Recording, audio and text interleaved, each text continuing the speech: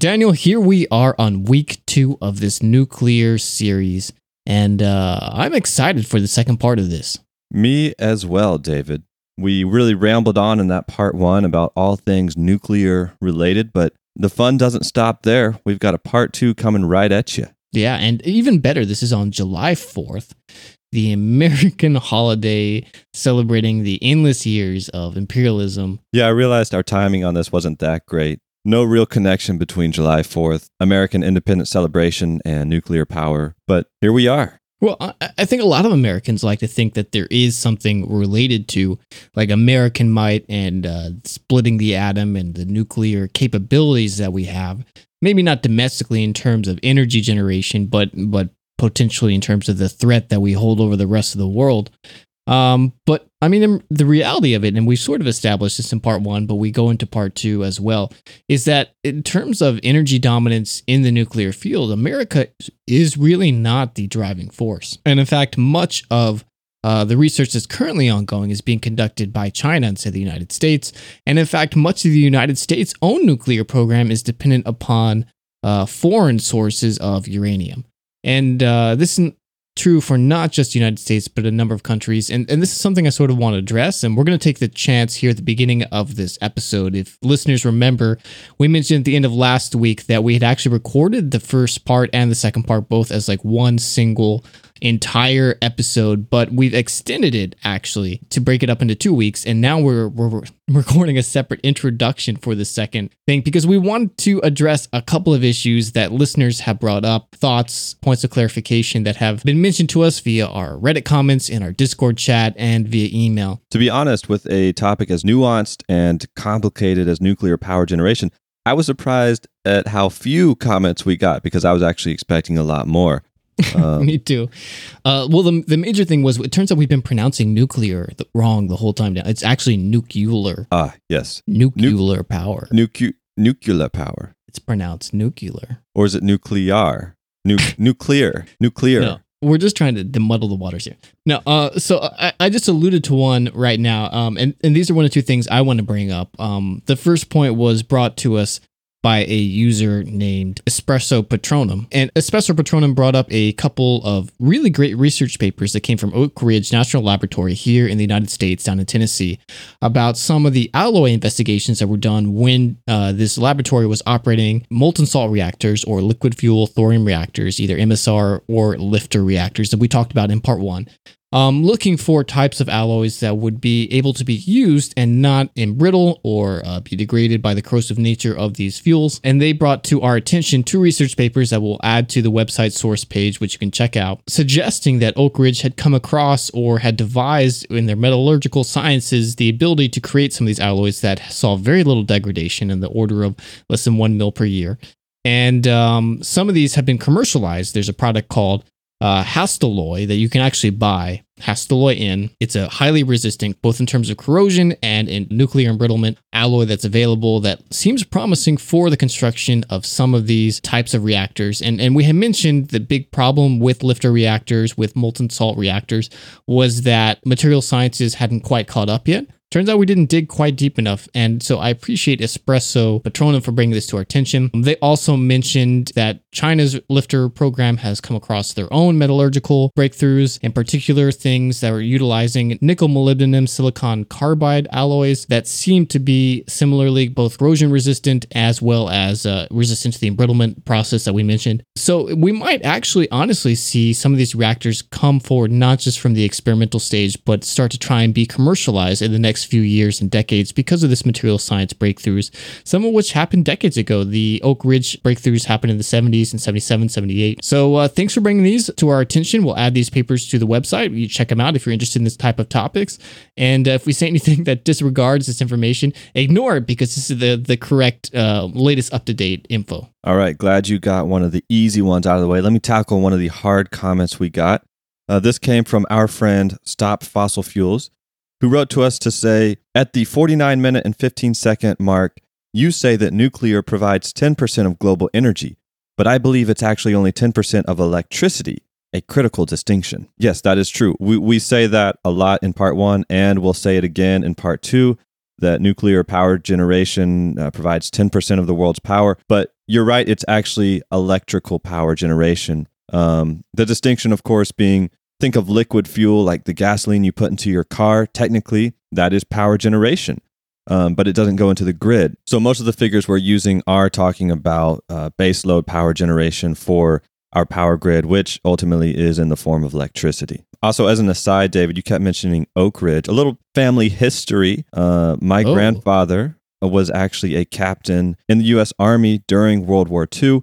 He was stationed, in quite a few different places in the United States, but one of his details was as a security officer within the Manhattan Project. And there's some interesting stories from that time, but one of them is that he was in charge of a convoy that delivered, in his words, the atomic bomb from Oak Ridge to Los Alamos. I don't think he was actually delivering the atomic bomb, but probably some radioactive material, maybe some bomb components that eventually went into one of those. And his instructions were, here's a convoy, here's a bunch of machine guns.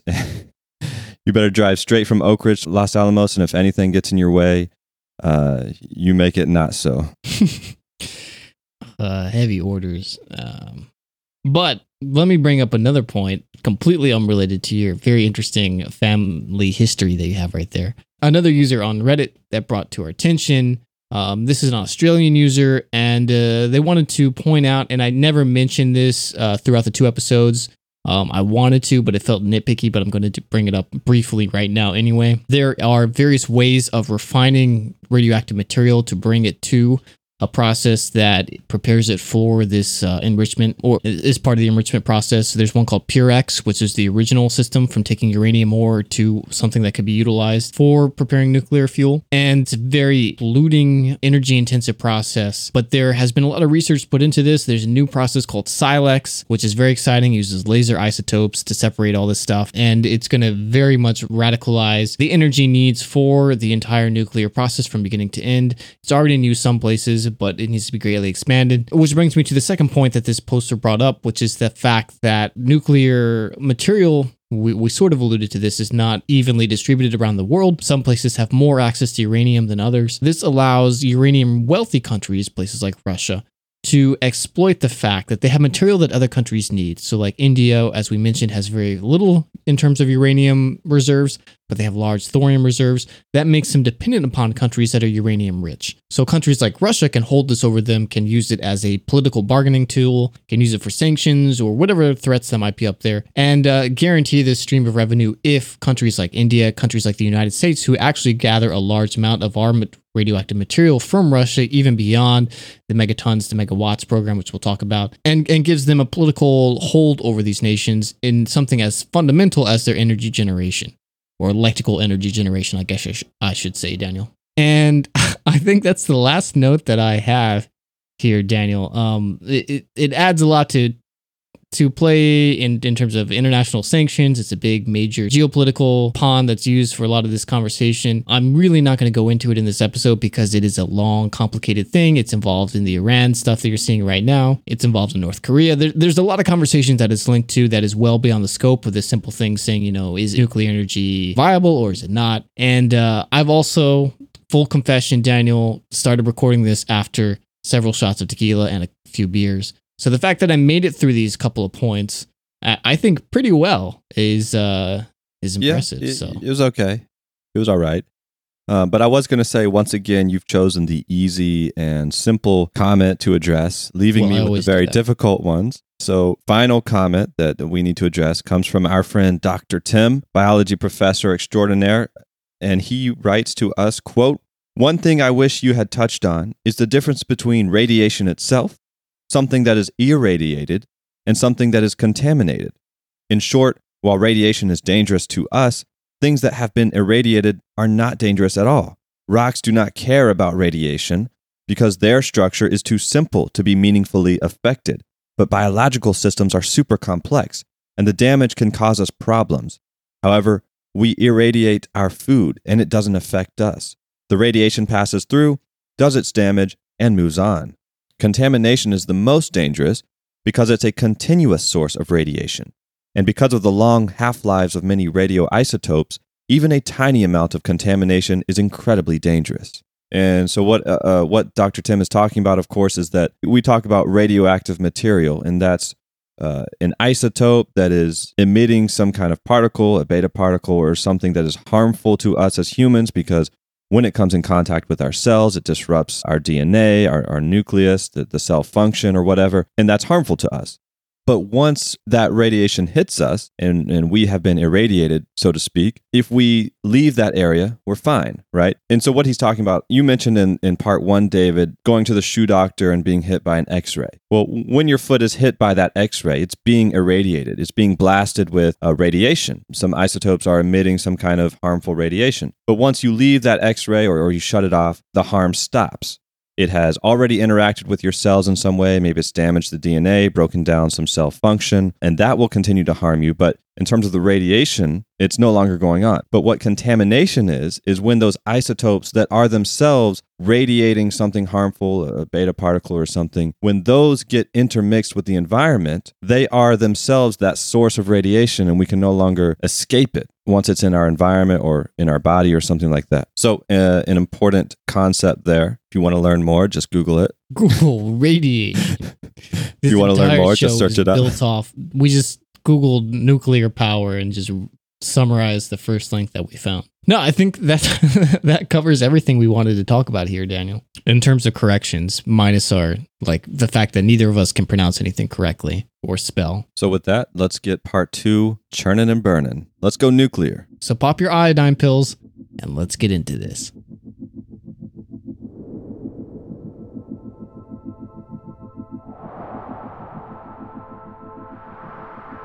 I'm David Torsivia. I'm Daniel Faulkner. And this is Ashes, a show about systemic issues, cracks in civilization, collapse in the environment, and if we're unlucky, the end of the world. But if we learn from all of this, maybe we can stop that. The world might be broken, but it doesn't have to be.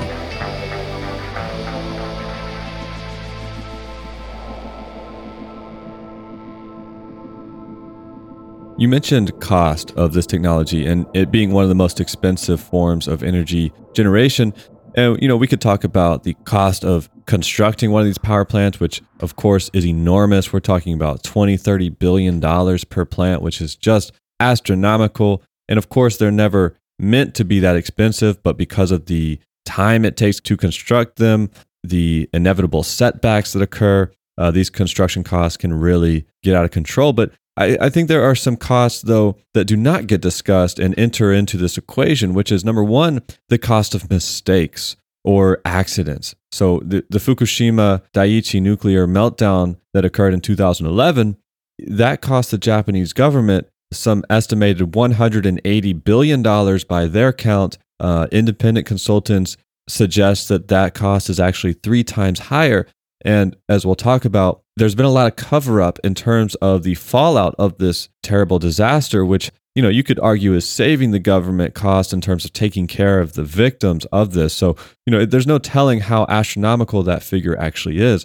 But then a more indirect cost of that is that just like the 3 Mile Island accident in New York in 1979 caused many countries around the world to halt or to question their own nuclear industries and in some cases resulted in the cancellation of several nuclear power plants, the Fukushima accident had the same effect. That the very next month, Germany made the announcement that it was going to completely decommission every single one of its nuclear power plants.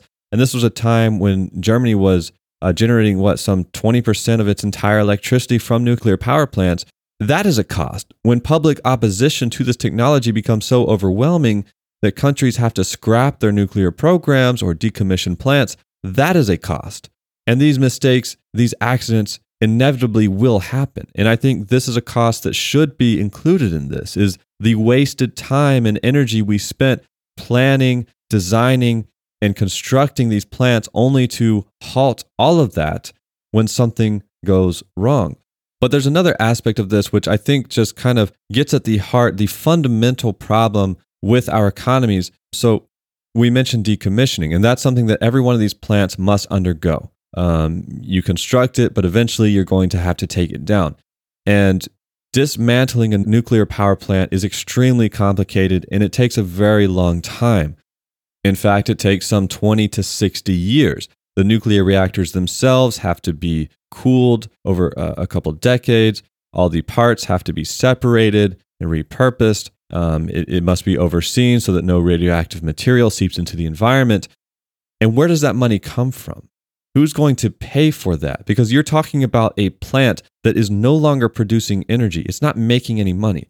Now, in the United States, we have regulation that requires nuclear power plant owners and operators to set aside money into a trust fund. And generally, they set aside money as the plant operates, as it's selling energy. They redirect a portion of that revenue into these trust funds that will then be used once the plant needs to be decommissioned. And some 70% of our nuclear power plants in the United States do not have fully funded trust funds for this.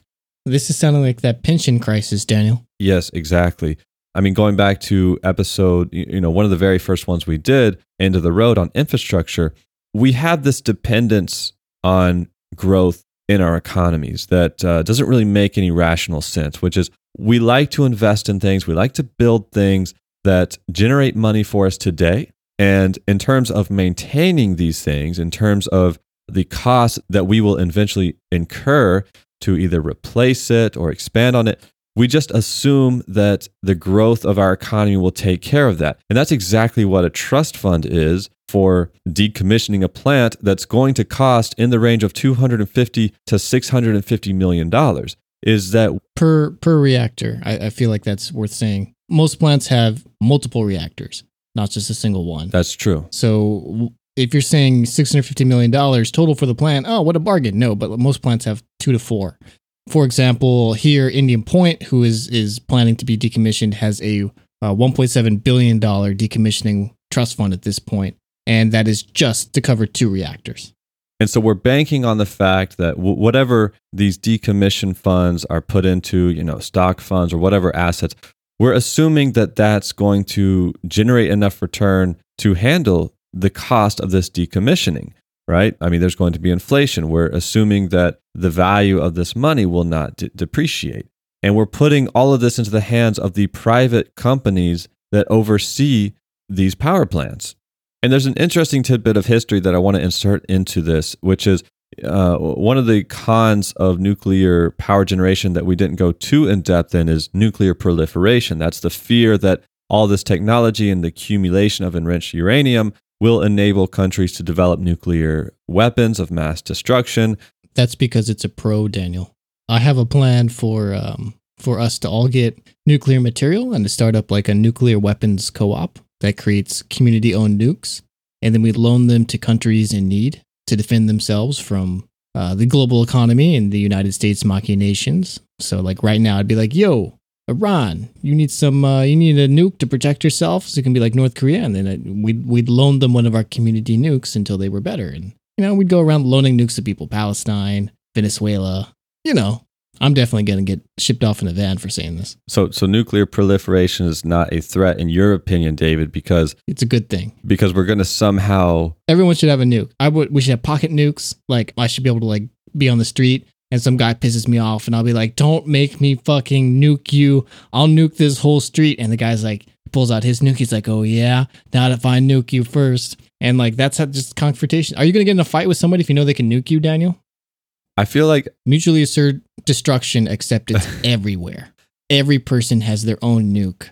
So to stop a bad guy with a nuke, we just need a bunch of good guys with nukes. Yeah. And like, don't stop with people. Like give the nukes to the animals. The honeybees, they definitely need nukes. They should be nuking Monsanto, like right now. They should be, or I guess it's not Monsanto. They should be nuking Bayer now. Give the tools to the earth to defend itself. It already has nuclear power. It's not nuclear proliferation. They already figured this out. Return the nukes back to Mother Earth so they can nuke us. Speechless. You went from like Professor Nuclear textbook over there to Pirate Zeppelin crew in the sky. That was an impressive shift, David. It's fair and balanced, Daniel.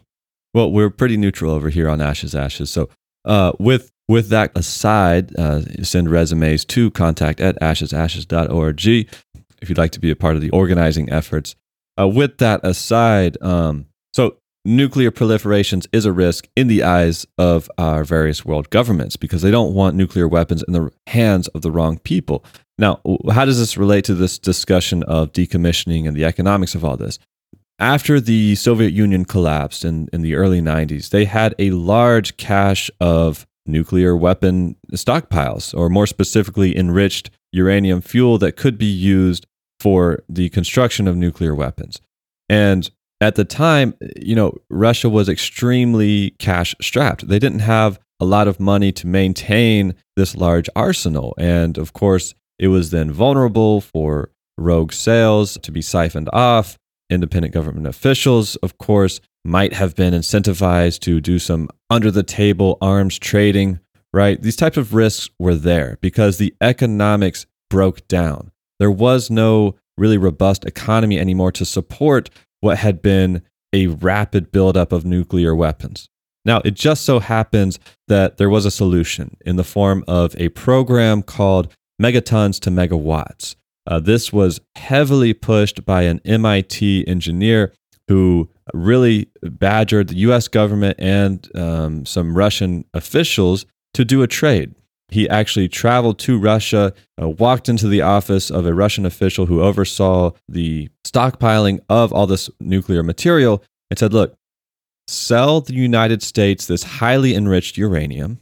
The United States can then de-enrich it back down to 3 to 5% concentrated uranium-235 for the use of nuclear power generation. And long story short, that's exactly what we did. We paid Russia some $17 or $19 billion to take their highly enriched uranium for nuclear weapons off their hands after they de-enriched it for us, and we used it to power our economy, our energy. It made up 10% of our total energy production for 20 years, just from this stockpile that Russia had accumulated. And it's estimated that this trade alone resulted in some 10 to 20,000 potential nuclear weapons not being produced, which is a massive disarmament of nuclear weapons.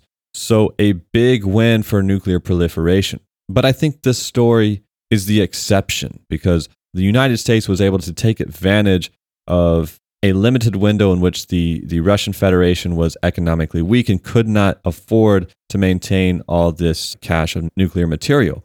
What would happen if our economy were to break down? We have all these nuclear power plants, and if we do need to decommission them, who's going to pay for that? This is a larger discussion about the economics of securing safety of this technology. If we have to spend X number of billions of dollars to store this material safely once it's become radioactive in the form of waste, if we have to spend billions of dollars to decommission these plants safely, but if we're looking at a future where, let's say, our economy is in decline and we're trying to balance the costs of our rising pensions, we're trying to balance the costs of infrastructure that we can't maintain, we're trying to balance the costs of these huge social problems that we're wrestling with, for instance, like the refugees at our border. Is it possible, is it foreseeable that whatever companies are in charge of this, or even our government itself, would decide that the short-term allocation of resources is worth giving up the long-term benefit of safety for some future generation if it means that it can divert these funds to some immediate crisis? And as we've seen, our governments, especially the United States government loves to manufacture crises, especially in these times, so that it can get around such things as pesky regulation. And so I'm trying to say that I question our responsibility, and this is something I want to expand more on, but to employ this technology in mass and at scale, we're placing our trust in our governments and in our companies that oversee this, that they are responsible to us, to our safety, and to the environment.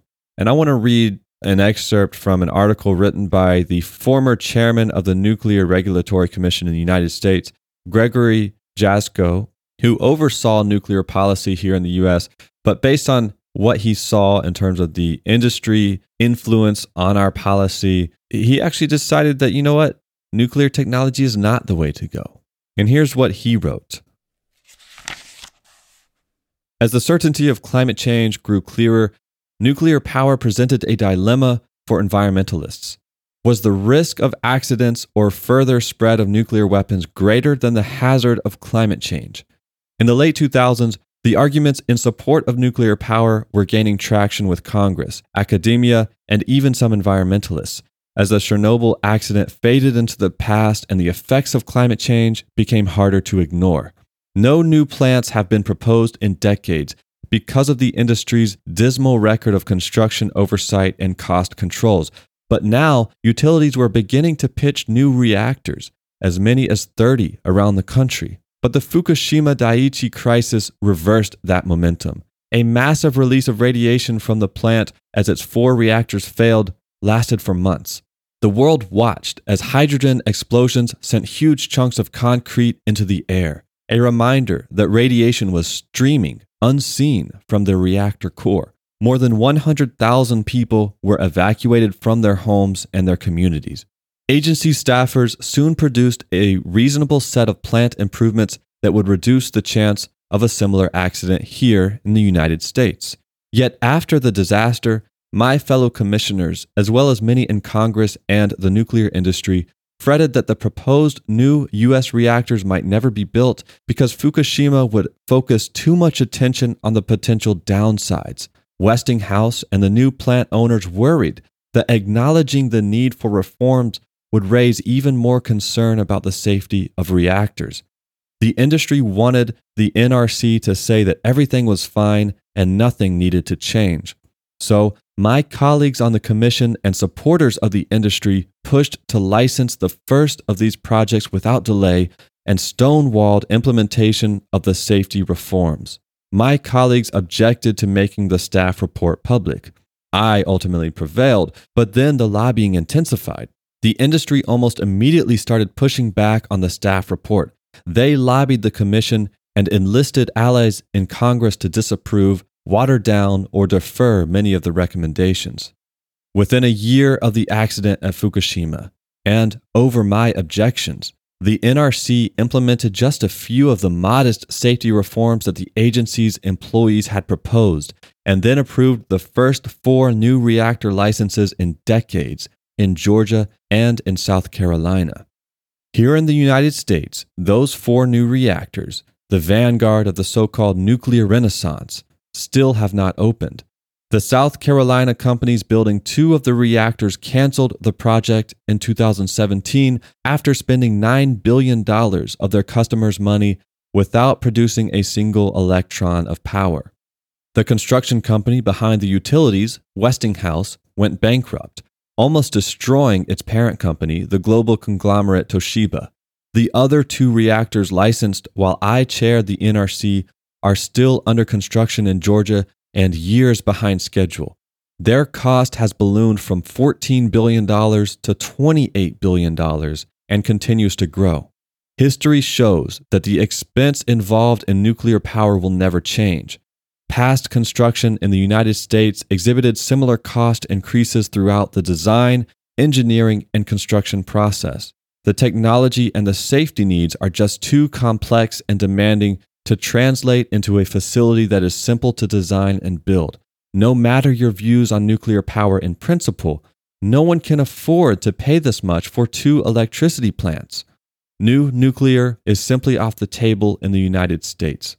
For years, my concerns about nuclear energy's cost and safety were always tempered by a growing fear of climate catastrophe.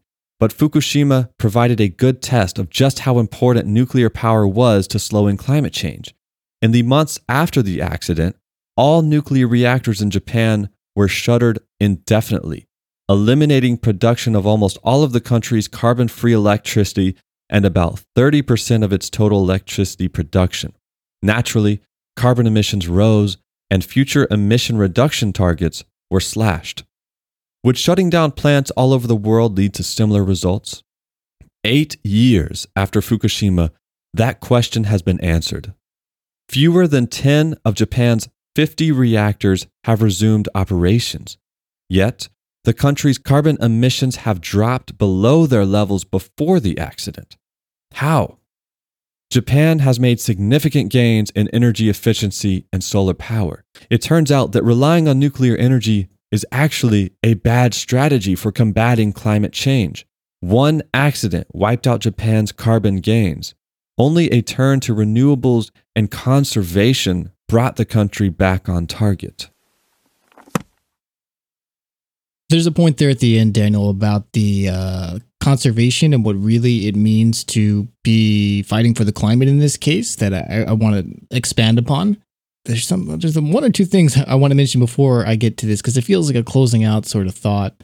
And there's a little bit I want to talk about here still with waste and with plant construction and some of the related costs.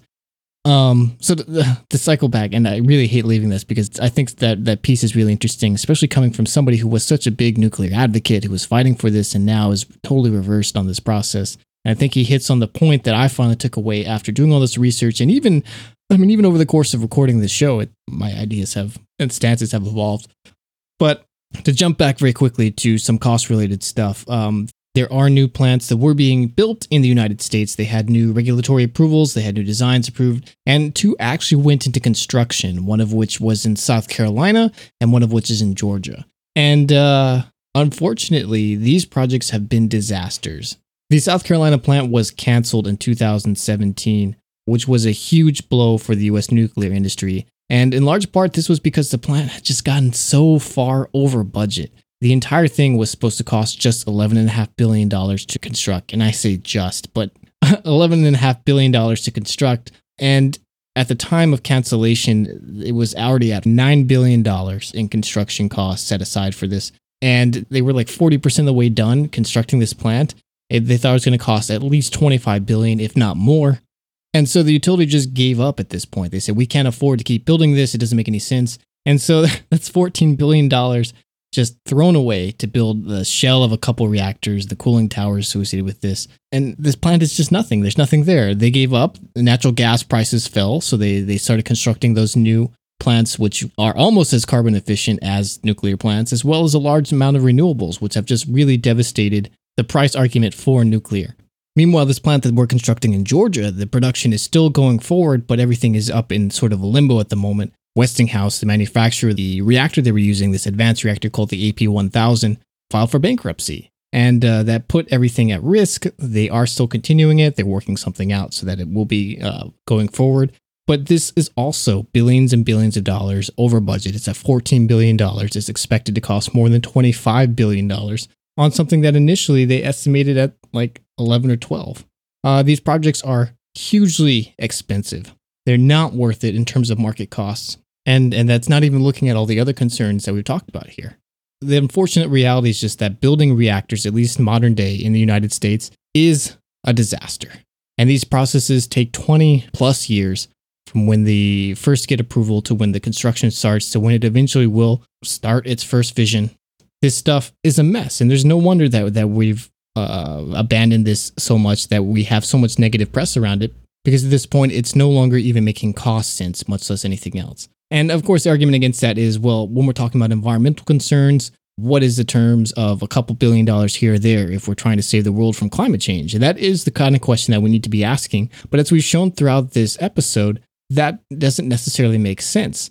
As Daniel mentioned, when Japan was forced to power down a large portion of their reactors because of safety concerns, initially there was an increase in fossil fuel burning in order to make up for the difference, but that quickly went back down and renewables have taken over, and they are now using both less energy overall as well as more efficient energy than they were before because they're no longer running their nuke plants. This ties into that Jevons paradox thing that we talked about several times on the show at this point, where just because you can make things more efficient doesn't mean you're going to decrease the use of that thing. Maybe we shouldn't be talking about how can we create more energy generation, but maybe replacing the energy generation we have and slowly starting to totally reduce the amount of energy that we are creating in the first place and forcing ourselves to sort of wean off this electrical power that we've gotten so used to. Right. Which is, before we jump into that thought, Daniel, I know you're champing at the bit for it. We do need to talk about nuclear waste. That's the other big equation here, and probably the biggest mess of this conversation, at least here in the United States, but also worldwide. When you're running conventional nuclear reactors like we have, these light water reactors, you generate a lot of waste. And it's a variety of different types of waste, from the fuel rods themselves when dealing with decommissioning to things like water that is radioactive from the waste pools where you put these rods in to cool, the regulator rods, all this stuff that eventually becomes radioactive in this process. What do you do with that? You know, these things can have radioactivity at the scale of thousands of years, of tens of thousands, if not more in some cases, that is potent enough to impact human life and other biological life. How do you responsibly get rid of this without causing just massive environmental destruction? And we don't have a lot of great answers for that. In fact, in a lot of cases, it seems to be pretend that it's not a problem. And when these things do leak or crack and do cause local environmental destruction, cover it up and ignore it and pretend it never happened. Which has been sort of the de facto standard response for a while, which goes back to that point, Daniel, that how can we trust these companies, these governmental bodies in order to keep us safe when their record is so abysmal? Not every single nuclear disaster is something like Fukushima, is like Chernobyl, and I'm really proud of us for hardly using the C word throughout this episode. But there are lots of little things that not even necessarily are meltdowns, but there are leaks, there are contaminations, and they occur at a variety of places along the nuclear supply chain, from mining to eventual decommissioning and the disposal of this waste. One of the ones that never gets talked about, that is considered one of the largest radioactive disasters in the United States that you've probably never heard of, because most Americans have only heard of 3 Mile Island, is something called the Church Rock uranium mill spill. Yeah, the Church Rock uranium mill spill was, to me, this is a great example of our irresponsibility, because this was and remains to this day the greatest contamination of our environment in terms of radioactive material that has ever occurred in the United States. Yet how many people have heard of this? We've all heard of the 3 Mile Island accident. We've all heard of Fukushima and Chernobyl. But in fact, this occurred just 4 months after that 3 Mile Island accident in New York. And this occurred in New Mexico, near Arizona. And essentially what it was is they were mining uranium at this site. There was some leftover radioactive material, the tailings of this mining, that when a local dam burst, got picked up, tons of uranium flowed into a river that went straight through a Navajo Nation town, and eventually contaminated the groundwater sources there. And to this day, this groundwater is contaminated, and the people living in this town, the closest place for them to get drinking water is 100 miles away. And everyone in this town is used to going to water sources to bottle their water, bring it back to their town. This was the biggest radioactive contamination in the history of the United States, which is still impacting the lives of these Navajo people. And has anybody ever heard of this? How can we call ourselves responsible to this technology to secure the health and the well-being of future generations when those that we have actively harmed today and continue to harm are swept under the rug, and we do nothing for these victims? How can we trust ourselves when we can't even, we're still not even helping these people? Yeah, and I mean, every single nuclear accident that occurs, and there are a lot, most aren't meltdowns, but even in the big meltdowns, what is the one single unifying theme that happens in every single one? It's denial by the government that it's a problem. Denial that the fallout from it is a problem. Denial all along the way that these things are problematic or bad. People are exaggerating how terrible it is. And then, of course, like decades and years later, it comes out that like, oh yeah, almost everybody died, or like all these people were poisoned and we just lied about it for years. And eventually we turned into a miniseries on HBO. And people are like, oh my God, I'm so glad that didn't happen here. And then it's happening here. It really is. 3 Mile Island, Church Rock, Fukushima, all these things will someday be these same kinds of stories of this drama, of these lyings, of these cover-ups. And it's just the single unifying thing on this stuff. And nuclear experts will tell you that plants are designed for things like a 10,000 year error rate, so that only 1 in 10,000 year thing is expected to damage a plant. But actual studies found that it's much, much, much, much more likely. In fact, there's a great paper that came out recently that found that it is probably likely that a major meltdown happens every 10 to 20 years, which is 200 times more frequently than the Nuclear Regulatory Commission is estimating. And that's based on calculations of how many hours of plant operation there are. So as we expand the number of plants that are operating, and especially some of these old Gen 2 plants, these Gen 3 plants that aren't as safe, start getting into the tail ends of their years when we start seeing cracks in the reactor core, which is a very common thing that we see all over the place. When they refuse to do the upgrades to their plants in order to make them safer, because that wasn't calculated into the larger cost of the lifetime cost of the plant, then these things will get more often. Indian Point, this reactor that they're shutting down here, turns out they accidentally built it on a major fault line. And that fault line is likely to generate a magnitude 6 to 7 earthquake. And when I say built on a fault line, I mean literally like within 100 feet of the fault line. And nobody realized it for years. This plant isn't built for that kind of earthquake, and we've just been lucky that it didn't happen. There was an earthquake recently, a magnitude 2, and it damaged some of the reactor walls, and that was just a fraction of the magnitude 6 or 7 quake that many geologists think not only is possible, but is likely and should have happened over the course of the lifetime of this plant. And when you start looking into individual plants and hear about the stories of all of them, you see over and over again these repeated examples of, the wastewater plant has been leaking, or, the fuel cells are problematic, or they have cracks, and they all have tons of problems. They're little tiny notes and footnotes in these massive NRC papers that come out every now and then, letting people know if they wanted to dig into it, but people aren't interested in reporting on it. And most of these don't end up in any sort of loss of life, but they are contaminating the environment, and there are dangers that things can spiral out of control. And then we have to wonder, how much damage is just down the road that we don't see, because a lot of nuclear damage can take decades before cancer or something starts showing up in these areas. Which I guess brings me to my point that I originally was trying to make, and that's we don't have waste disposal plans. The United States has been trying to figure out a plan for how to dispose of the nuclear waste generated from these mini plants for 37 years now, since 1982. And we've never come up with a plan. You probably heard of Yucca Mountain, which was supposed to be the nuclear disposal site, but through a variety of back and forths, it's been built. It's lots of research was put into it, but they won't move stuff into it. It's not totally finished. It was totally canceled. They stopped funding it in a couple of years ago. Now it's back. They tried to introduce bills again. Trump has expressed interest in reopening it. Nobody obviously wants to have the nuke storage place in their backyard, which is why this conflict is still going on 30 years later. So what are we doing with these nuclear materials in the meantime, you might ask? Like, where are they going? Well, there is one storage facility the U.S. is using. It's called the Waste Isolation Pilot Plant, but that facility suffered an explosion of one of these casks that was storing there. It impacted 10 to 20 employees who got some of this nuclear material inside of them and are facing health effects from that, and made the plant as a whole seem like it's not going to be something that works for the United States. Part of the reason why we're looking back at Yucca Mountain is because of this. And in the meantime, plants are just taking all their waste material, putting them in these giant steel and lead and concrete cylinders that we call casks that are designed to be extremely strong, withstand a missile assault, just like very defendable tube, basically. And they're just stacking them. They're just literally stacked on property. If you've looked at pictures of nuclear plants, you probably could see these concrete cylinders, and they're filled with nuclear material. And that's currently our disposal plan. We'll just put it in a tube and stack it up and hope it's not an issue. That's the plan. And worldwide, really, that seems to be the same plan, except we'll bury it underground somewhere.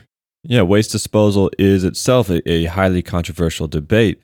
I mean, it seems like one of the best solutions would be some kind of international centralized geological repository where we could identify, much like the natural nuclear reactor we talked about at the beginning of this episode in Gabon, how the waste from that is still in the ground 2 billion years later. If we could identify a site like that where we as an international community could come together and say, we're all going to store our nuclear waste in this very secure facility underground, that could potentially be a good way around just like leaving everyone up to just figure it out for themselves. Of course, the problem with that is that there's no international agreement. A lot of people are afraid of, well, if we start pooling all this waste together, that leaves us open for the risk of nuclear proliferation if someone gets into the stockpile, steals the plutonium or whatever it is that makes nuclear bombs. Another interesting controversy about this is the economics, where, the safest thing would probably be, again, a geological repository that would then permanently seal in some way. But a lot of governments actually do not want to permit or license the underground storage of nuclear waste if it's not reversible, meaning if we cannot ultimately retrieve it because a lot of governments see this as an economic fuel source for future technologies. So they do not want to give up the possibility that they could make money off this nuclear waste by sealing it forever. And the reason that's the case is because there's actually a fairly limited amount of uranium that is readily available. And then again, of that uranium, there is only a small percentage that can be used for this fission product. So we don't have a ton of reserves. They think worldwide reserves, and I've done the math on this myself. If we converted all energy production to nuclear power and we snapped our fingers and did that, we'd have about 100 years to 150 years of power generation available to us before there'd be no more uranium anymore, which is why they really want to preserve the uranium we have. Of course, the way around that is switching the type of technology that we're using to generate either to something thorium-based or one of these fast reactor breeder types, which can generate fuel for other reactors and extend that period of the amount of uranium available for us in fissile material to something like 5 billion years, I think is a number I've heard thrown out. So in that case, if we were able to do something like that, we would maybe see this as a renewable energy, but these other problems persist. And of course, there's always, and I feel like I'm just tucking this in here because I do want to say it, seawater is a huge amount of uranium in it. So you can extract uranium from seawater. It's just not cost effective to do so at current uranium prices because it's easy to mine out of the ground. But if we were ever at a point where we were just really hurting for nuclear material, then we could mine the sea for it, basically. And when I say mine the sea, I mean literally suck it out of the water. It just would be even less economically viable than it already is to do that. But to touch on one maybe just fun point with this waste disposal stuff, as we get to the tail end of this episode, I want to talk about this like larger philosophical question of how do you warn people that you're burying a bunch of nuclear material that's dangerous for thousands of years, potentially 10,000 plus years, when human civilization has really only been around for, honestly, not that much longer than that. And modern knowledge of nuclear power has only been around, a few decades. And it's something that could easily be lost, that may very well be lost if human civilization collapses and we go back into a dark age, or maybe we go extinct and some other intelligent life form evolves. And I saw capuchin monkeys are using stone tools, so maybe they're going to be our legacy. Oh, well, that's a good question. I mean, we see those signs, the yellow signs with the 3 arrows indicating radioactivity, but how would someone 500, 300 years in the future even know what that means? Yeah, exactly. And so you have this question of how can you persist this knowledge of danger, of the fact that nuclear energy is dangerous and that these locations where it's stored is dangerous without first being able to assume that somebody can read your writing, assume that somebody even understands what you're talking about. And so they put together, when they were designing Yucca Mountain, a team of all sorts of different people, philosophers, science fiction writers, linguists, architects, engineers, a wide variety of some of the best and brightest of humanity to say, well, what would you do in this situation? And they came up with all sorts of crazy ideas. Let me pull some of these up because this is so interesting. And I know we've been rambling for forever, but I got to share this. So this group of people, one of the collections was called the Human Interference Task Force, and they created this field of research called nuclear semiotics. And they were trying to figure out these ways of how do we continue carrying this information into the future without any knowledge of what civilization or culture may be, even just 100 or 200 years down the line. And potentially they wanted to keep it legible for 10,000 years. So they set down that 3 points really needed to be done. And one is that this is actually a message, what you're saying. And that's maybe something that we would assume would be obvious, but maybe isn't to people in the future, that dangerous material is stored in this location and that there are some information about what is specifically dangerous about these materials. So you ready for this, Daniel? Here's some of the ideas that they came up with. Hit me. One of these linguists proposed creating a cult, I guess, would be a good way to put it, called the atomic priesthood. Brilliant, David. And his theory was that, religion is really good at keeping stories going and keeping them fairly unchanged as time goes on because there's like a divine word to it. So it's blasphemous to try and change it. And so if you could carry that same idea to a conversation about the dangers of atomic energy and the locations where these dangers were stored, then you could allow this to persist for thousands of years, just like, say, Christianity has done. So he's like, so we should start a cult called the Atomic Priesthood. And they would have the knowledge of these radioactive sites, and they would persist it with like rituals and myths and sacred texts. And part of their religion would be built around these off-limit areas and the consequences of what would happen if you broke into them.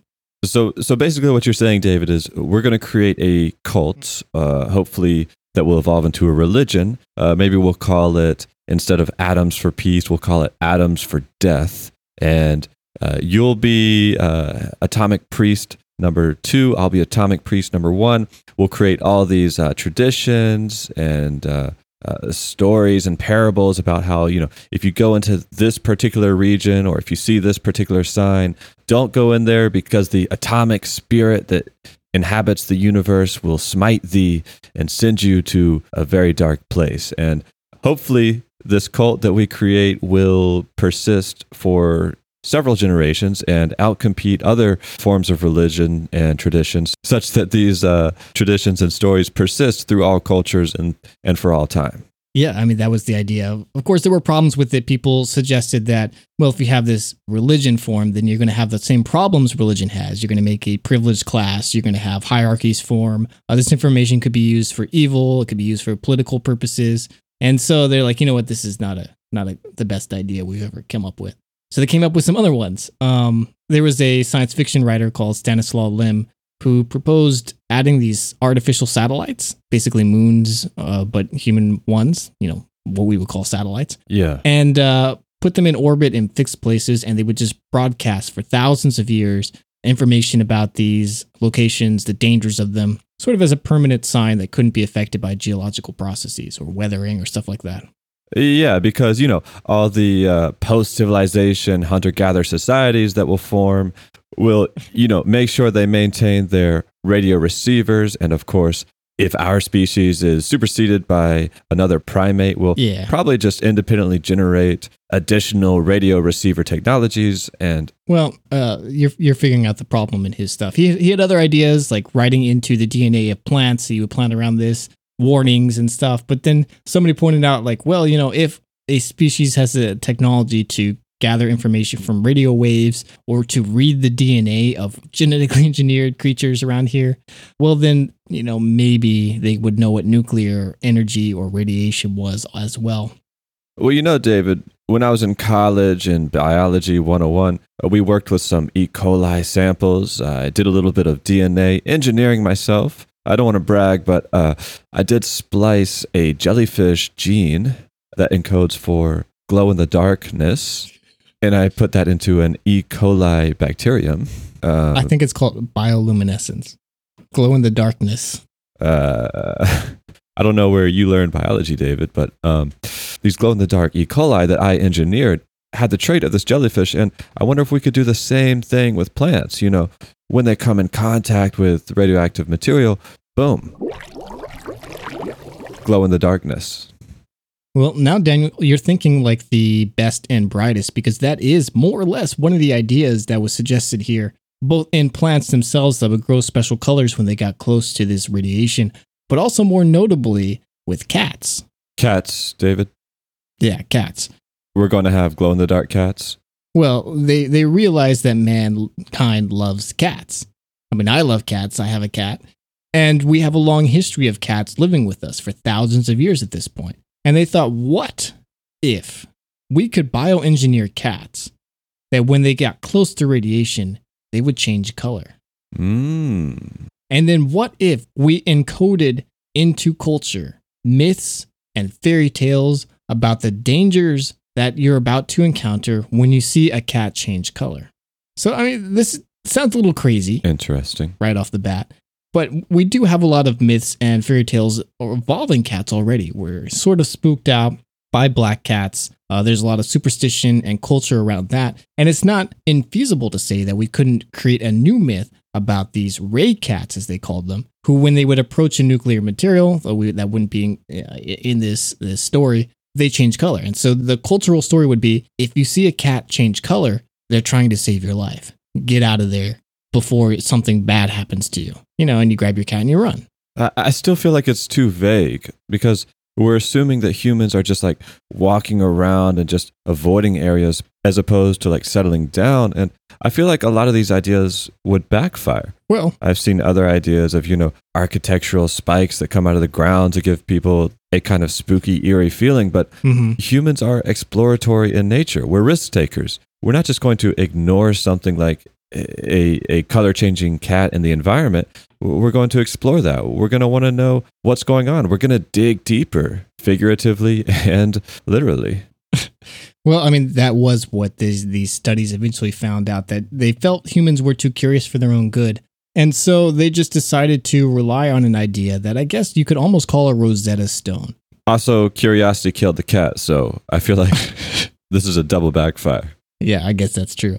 So the eventual thought was they were going to build all sorts of signs all over the place, bury them in the ground, stick them out of the ground, construct them in ways that these signs were designed to last 10,000 years. And they were going to encode it in lots of different languages. And the final text they decided on isn't super exciting. It says, this is a radioactive place. Don't build here. Don't come here. If you see this sign, it's supposed to last 10,000 years. If it's fading, fix it, translate it into your modern language, blah, blah, blah, blah. But one of the earlier ideas for this text is much cooler. And I'll let you read this, Daniel. This place is a message and part of a system of messages. Pay attention to it. Sending this message was important to us. We considered ourselves to be a powerful culture. This place is not a place of honor. No highly esteemed deed is commemorated here. Nothing valued is here. What is here is dangerous and repulsive to us. This message is a warning about danger. The danger is in a particular location. It increases toward a center. The center of danger is here, of a particular size and shape, and below us. The danger is still present in your time as it was in ours. The danger is to the body, and it can kill. The form of the danger is an emanation of energy. The danger is unleashed only if you substantially disturb this place physically. This place is best shunned and left uninhabited. Heavy words.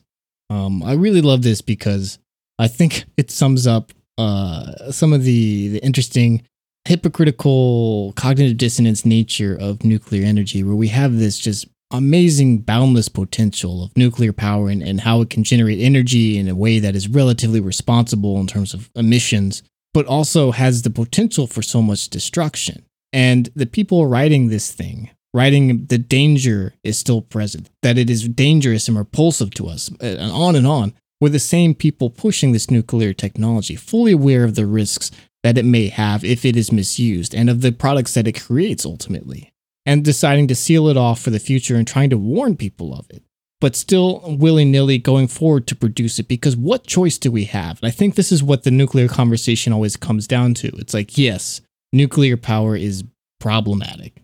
It's not as problematic as you think because, you're stuck on Chernobyl, but that's not reality.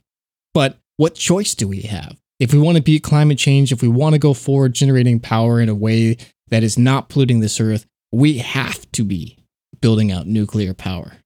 And this assumption that we just have to continue doing this thing, that we have to further the status quo, that we can't change our behavior, I think it is just this maddening hubris related to the spread of this stuff, where why do we have to keep building out our industrial capacity like this? So we saw Japan shut down 20% of their electrical generation, and it turned out fine. Germany shut down their nuclear plants, and of course, I guess they're burning coal, so maybe they're not a great example. France, after the Fukushima stuff, which was 80% powered by nuclear energy at that point, is reducing down to 50% nuclear generation by shutting down plants because they don't feel like they can be made adequately safe anymore. But they're replacing this with more responsible technologies, or just not adding the increase back to the larger grid as a whole. Here in New York, when we shut down Indian Point, we're going to build a dam to take up half of the generation, and the rest is going to be just trying to be energy savings, and we'll be fine. This is what we need to be doing, not figuring out how can we increase capacity, how can we build more plants, but how can we just start shutting stuff down permanently? How can we degrow our electrical use and generation and the consumption and overconsumption that goes along with that, and not try and push things forward, to always consume more, and to do so in maybe a more efficient way, but always burning more, creating more. But how can we do so with less? And maybe that is going to require dramatic shifting of the way that we approach our economy, the way that we approach everything in our lives. But that is ultimately what we have to do if we actually want to make a difference in the climate, if we want to be good stewards of the earth. Because all of these technologies are trade-offs, every single one, even things that are relatively green, like wind power, like solar power, these still have problems. They're still environmentally bad. And building them is worse than the alternative, in this case, coal or natural gas, but it's never going to be better than building nothing. And if we can reduce our use, then we can reduce our needs for generation, and then the world will be much, much, much better off than we will in building any sort of new additional capacity. This is really the heart of the issue for me. The pro-nuclear argument is always that we need nuclear energy if we're going to combat climate change. And that's pretty compelling because for whatever risk nuclear energy presents us, climate change is existential. As terrible as the meltdown of a nuclear power plant is, it kind of pales in comparison to biodiversity loss, mass extinction, ocean acidification, rising heat, the total annihilation of life as we know it from climate change. These are two vastly different problems. But to say that nuclear power is going to solve that existential threat makes the assumption that our current economic demands are necessary in the first place. It makes the mistake of putting too much emphasis on greenhouse gas emissions from energy that we produce, as opposed to the greenhouse gas effect of our underlying societal structure. To put it in perspective, the World Nuclear Association projects that we will see a 25% increase in nuclear capacity between 2016 and 2040. And if 10% of global energy production is nuclear today, we would probably expect that this new share of energy from nuclear power would be a much greater share of global energy production in 2040, right? But in fact, they predict that by 2040, nuclear will still supply just 10% of global energy despite the increased capacity, which means that we haven't solved anything. All we've done is increase our supply of energy. All we've done is expand the impact of our economy without really changing anything fundamental about that economy. Replacing one energy source for another does not help us if we do not change the fundamental reason that we're using energy in the first place. We talked in episode 79, Death Dealers, and episode 43, FUBAR, about the impact of military operations and arms deals around the world. How are we solving climate change if we replace coal plants with nuclear power plants, but still use that energy to fuel an international arms marketplace for arms that drives persistent violence and conflict? Or if we're using that energy to bomb every island in the Pacific Ocean into obliteration? How are we solving the climate crisis and the massive loss of life if all we do is replace greenhouse gas emitting chainsaws with nuclear powered tractor sized chainsaws that can clear a swath of rainforest in half the time? The entire risk of nuclear technology is that we might inadvertently harm the environment for future generations or directly cause harm to human life.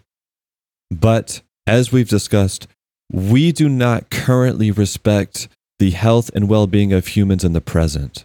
We've talked about the Navajo from that Church Rock radioactive spill, that we continue to neglect those victims.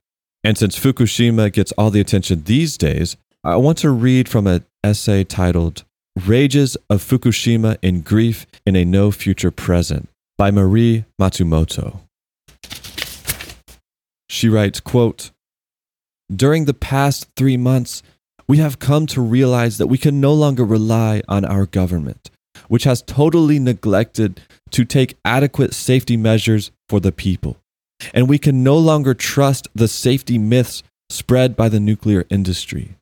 In April, a grassroots organization took samples of breast milk from nursing mothers in Tokyo, and radioactive particles were detected in some of their milk, even from mothers in Tokyo. Basically, the nuclear industry and state of Japan, even after the Fukushima disaster, have not given up their intention to stay with nuclear energy and continue exporting the nuclear reactors overseas. For this purpose, they are desperately seeking to deny the fact that the lives of people in Tohoku and Kanto area are in danger. Accordingly, they have not had children and mothers evacuated, but instead raised the maximum allowance of radioactive intake up to 20 times higher than the international standard. They also continue to spread propaganda like there are no immediate health effects and worrying about radiation is worse for your health. This is the situation where the patriarchal state, far from protecting children and mothers, has in actuality abandoned them. In a later part of this essay, she writes about just how many people have had to evacuate their homes. 100,000 people officially, but in fact, that is much higher. And these are basically internal refugees. These are people without a home within their own country. Marie writes, in the first place, the government refuses to count the number of, if I may use this term, the refugees.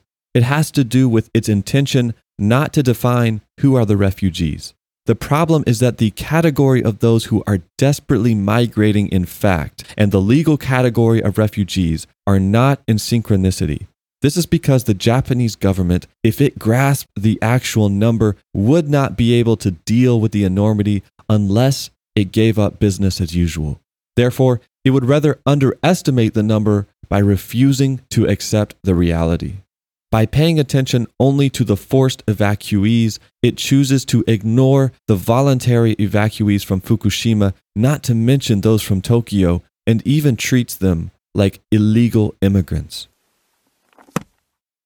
Are we going to continue to refuse to accept the reality? That is, the victims of our industrial economy. We are like a child who asks their parent for a new puppy, and their mother says, well, I don't know if you're responsible enough for a new puppy. Are you going to be able to refill its food every day, take it for a walk, scoop its poop every day? And the child's like, yes, I promise, I will. But meanwhile, the child refuses to do their homework or clean their room or wash the dishes. We are like that child. If we can't be trusted with the basics in the here and now, if we can't even admit the reality of the victims of our industry, if we can't even go on record and say, yes, we harmed the Navajo at Church Rock. Yes, we've created internal refugees in Fukushima and Tokyo. Then how can we be trusted with a much more complex process in the faraway future? How can we be trusted with the safeguarding of generations, thousands of years to come? Our problem is not energy generation. Our problem is that we are not responsible to each other. We are not responsible to this earth. Another way to look at it is we went into detail in episode 63, Busy Work, about how half the economy is likely made up of useless and pointless jobs that should not even exist. And that's before we even examine the need for a consumer-based economy in the first place. Much of the work we do is meaningless. Yet every one of these jobs still requires energy. Every person who works at a pointless job has to turn on a light bulb. If we were truly committing to a more sustainable and climate-friendly world, why not start with eliminating all the waste in our economies? Why not commit to scaling back our energy demand, not search for ways to meet frivolous demand? Maybe if we came together and said that we were going to commit to a scaling back of our energy consumption, our energy demand, if we were willing to scale back our consumption, to scale back our supply chains, rely more on domestic sources of renewable energy and agriculture, if we came together and committed to an economy that was not based on the impossible standard of infinite profit accumulation, but one that was fundamentally committed to providing people with the basic necessities through which to live on this earth and in the boundaries of natural systems, then maybe we would be ready to balance our energy generation with long-term sources like nuclear power. But until that day, I have to believe that we are not ready. I want to speak for a second about the future and looking forward with this. Coming into the show, I didn't know my own perspectives on nuclear power. I'm excited about the technology. I'm interested in the science of it. But in terms of the actual methodology and the ways that it's put into practice and the just rot that I see in the world around me, I've always been suspicious. And for a lot of the reasons you mentioned, Daniel, and throughout this show, if we could trust ourselves to do the right thing, then yes, nuclear power would be a great and incredible tool. But with such a terrible track record, do we really think that we'll get any better? Maybe the technology improves. Maybe we'll have more resistant reactors to the catastrophes that we seem to create time and time again. But I don't know if I want to trust us to do that. And even if we did, I mean, we're still have learned nothing from the lessons of the past. We poisoned the Navajo land, but still to this day, we're violating native land in Yucca Mountain. They write about this as a sacred space in their culture, and here we are still mining it, still building it out, still planning to fill this place with nuclear unwanted material that just has nowhere else to go. We've learned nothing in this process. There are promising technologies in the future. There's lots of research being done into nuclear fusion, which has few of the downsides that nuclear energy does today, but is still decades, maybe half a century off until we see any sort of practical commercialization of that process. And then at what cost? Nuclear fusion has always been advertised as limitless free energy without any downsides. What will we do with that excess capacity? What violences will it enable us to wreak onto the earth at that point when we don't have to worry about the side effects or the costs of saying, well, should we add more capacity? Should we use this? Or is this going to further damage things? If we don't have to ask ourselves that question, add that to the equation, then who knows what we're going to do with all this extra capability of violence that new energy generation gives us. And I'm not saying we should stop research on these Generation 3+, on these Generation 4 reactors. I'm not saying we shouldn't build them anymore, but we should be conscious that they are not the answer. That while we are constructing them out, while they are better than building new coal plants maybe, this is not going to end necessarily the way that we want to imagine that they will. And if we were to put everything into nuclear power right now, it's still too little too late. By 2050, we're supposed to be net zero in terms of carbon emissions. It takes 20 to 30 years to design, build out, and eventually turn on a plant. That means the plants that we have going up today are the ones that will take us to this net zero place, and it's not nearly enough. So if we're already going to miss these targets, if we're already building technology that is arguably not as clean as these other ones, as solar, as wind, as geothermal, then what are we doing? We're not taking any of this seriously. And if we're not taking this very existential threat seriously, I absolutely can't, in my heart, believe that the companies, the private industries, and the governments responsible for our safety through the regulation and the proper maintenance and operation of these plants are going to do just that, because they've shown me time and time again that that is not the case. Even places where people look to as like, oh, Japan, they're well managed, they're an honest, non-corrupt place. Look at the disaster that's been there. Corruption in both the government as well as these private industries and TEPCO. That is something that plays out time and time again around the world. Every nuclear disaster seems to have the same suspect things. Somebody cut corners, nobody got in trouble, and we all have to deal with the consequences. And I don't think it's worth that price when the alternative can just be living with less. Living with less, David. That's it's a lot to think about. And I think at this point, people will have developed their own ideas about whether nuclear power is good or bad, something that we could feasibly introduce, or something that's too late, too little. And we'd love to hear your thoughts on this. Did we get something wrong? Did we leave stuff out? Message us. Send us messages on our Reddit.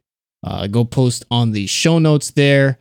Find us on our Discord, which you can find a link to on our website. If you click the community section, there's a link to invite you to that right there. We have a great community, and we'd love to hear you say, hey, you idiots, you got all this stuff wrong. Nuclear power is great. Or, hey, dumbasses, nuclear power is going to destroy the world, and here's why. Although, please don't use those words. I'm sensitive. Just for me. Say, hey, David the dumbass. Yeah, that's fine. And if you want to affirm any of the things that we talk about on here, we have an enormous list of sources for this episode and the one previous on our website. You can find all that in a beautiful BibTeX format, as well as a full transcript of this episode so you can double check what we say at our website, ashesashes.org. As always, a lot of time and research goes into making these episodes possible, and we will never use ads to support this show. So if you like it and would like us to keep going, you, our listener, can support us by giving us a review, recommending us to a friend, checking us out on patreon.com/ashesashescast and sending us some financial support there. We really do appreciate it. It helps us in so many ways. And of course, we'd like to thank our associate producers, John Fitzgerald and Chad Peterson. Also, we have an email address. It's contact@ashesashes.org. And we encourage you to send us your thoughts. Let us know what we got wrong. We read it and we appreciate it. And sometimes we even reply. Yeah. When we're being good. And if you don't want to write emails, because let's be honest, Daniel, writing emails fucking sucks. Then you can actually to click clack on the computer. You know, I know you're out and about. You're commuting. You're on the subway. You don't have a computer. You know, but what you do have right there, like you can't lug the desktop computer, which is the only way to write an email onto the subway. But you can bring your phone. Even if you.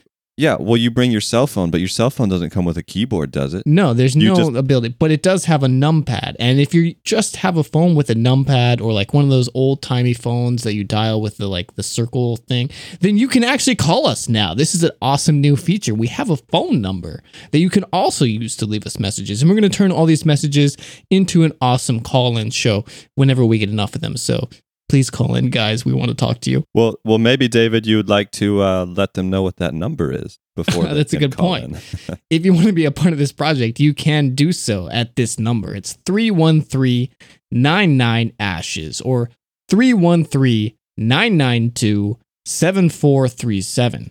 Call that number. You'll hear an awesome little computer-generated voice talking to you, and then leave a message. Make it as long as you want. We will get it. We have a recording of it, and we can add it to this show and answer all your questions and maybe complete some of your dreams. And I would like to point out, we have received several of these voicemails. We have listened to all of them, and we just haven't, and we're saving them for the right time.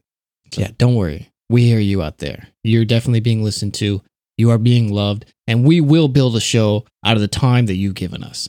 So thank you for that. And if none of this floats your boat, you want to be a passive consumer of the amazing Ashes content, you can do so in our many social media accounts. Though first and foremost, I recommend you check out our Instagram, but our Twitter and our Facebook, all these are great. You can find them all at AshesAshesCast. Join the Discord community. We have a vibrant diversity of people discussing these ideas, talking about their lives. We have a gardening and farming channel where people share photos. Oh, by the way, David, I have an update for you. Oh, tucking an update at the very end of the show. That's sneaky. Only, 60% of our listeners are ever going to hear this, but share with those who have hung in this long. Well, I'm trying to give people more of a reason to stick to. Anyway, because the show has gone on long enough. Looks like I will be moving to Massachusetts, somewhere in the central Mass region, if you will. I'll be working with an organization, doing a little bit of community gardening, developing food distribution models, working with communities to build food security. I'm excited about it, a little bit nervous. It's a new direction for me, but as you know, a direction I've been trying to go into for a long time after starting this show. And yeah. Congratulations, Daniel. Everybody, you should call in, write us emails, send us tweets, direct messages on Instagram to celebrate the fact that Daniel has a new job. And also, I hate to break it to all of y'all out there, but Daniel's going to make basically no money. So please support us on Patreon so that we can pass all that money to Daniel so he has enough food to eat. My salary, David, is the wealth of knowledge and joy and experience I will get working with farmers and community health networks, which is priceless. That is the highest payment that you could possibly receive, and something that is so I wish generous the price was a little higher, to be honest. For all of us. Well, hopefully get some sweet, fresh produce out of it. And until you do, we will be here recording another episode every week, and we hope you all will turn into that, because we have another great episode coming next week, and something that you definitely won't want to miss. Speaking of priceless. Oh, that's a little sneak peek. You can tune in next week to figure out exactly what Daniel's alluding to. But until then, tell you what, why don't we gamify Ashes, David? Anybody who can guess, based on my foreshadowing, what the topic of next week's show is going to be, we'll send you a sticker. That's right. If you guess the topic and you're correct, send me your address. I'll send you an Ashes sticker. Daniel's just trying to harvest your emails and addresses for his direct marketing purpose. I don't even have stickers. Daniel doesn't even send me all the stickers. So this is a sweet deal, y'all. So definitely write him if you want this stuff. But this is a bold new direction. Let me finish this. This is Ashes. We hope to hear from you soon. Bye. Bye-bye.